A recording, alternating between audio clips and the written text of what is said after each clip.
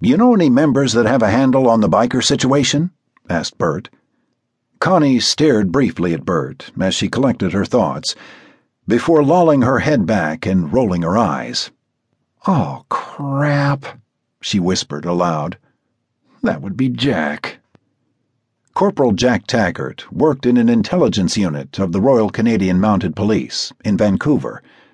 The unit specialized in organized crime. Jack knew a lot about bikers, and in particular, Satan's Wrath, who were world-renowned for having clawed their way to the upper echelon of organized crime families on the planet.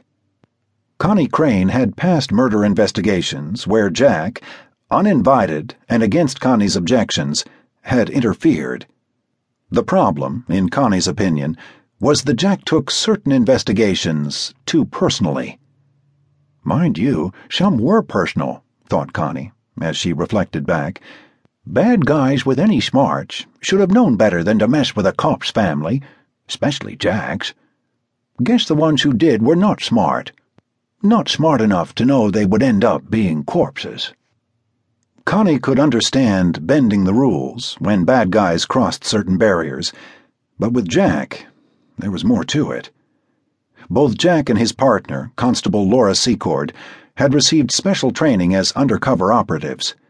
They were considered two of the best operatives in the RCMP.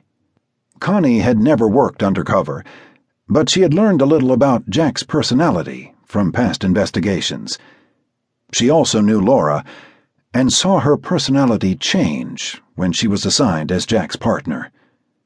What the brass did not seem to understand, Connie had decided, was that the real undercover training took place on the street, a place where survival becomes much more personal and where your methods of survival become more honed and deadly the longer you do the work.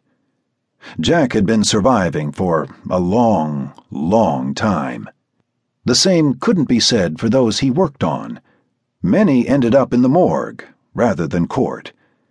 Some said Jack's involvement was only coincidental to the growing body count. Connie knew better. Connie thought about some of her past cases with Jack. Some criminals became his informants, or had they become his friends? Some good guys we thought were friends had become criminals.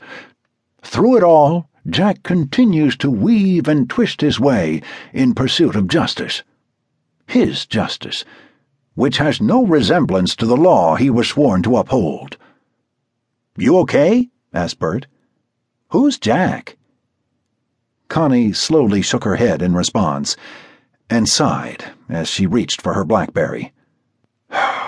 Past investigations with Jack saw me investigating more murders than I started with.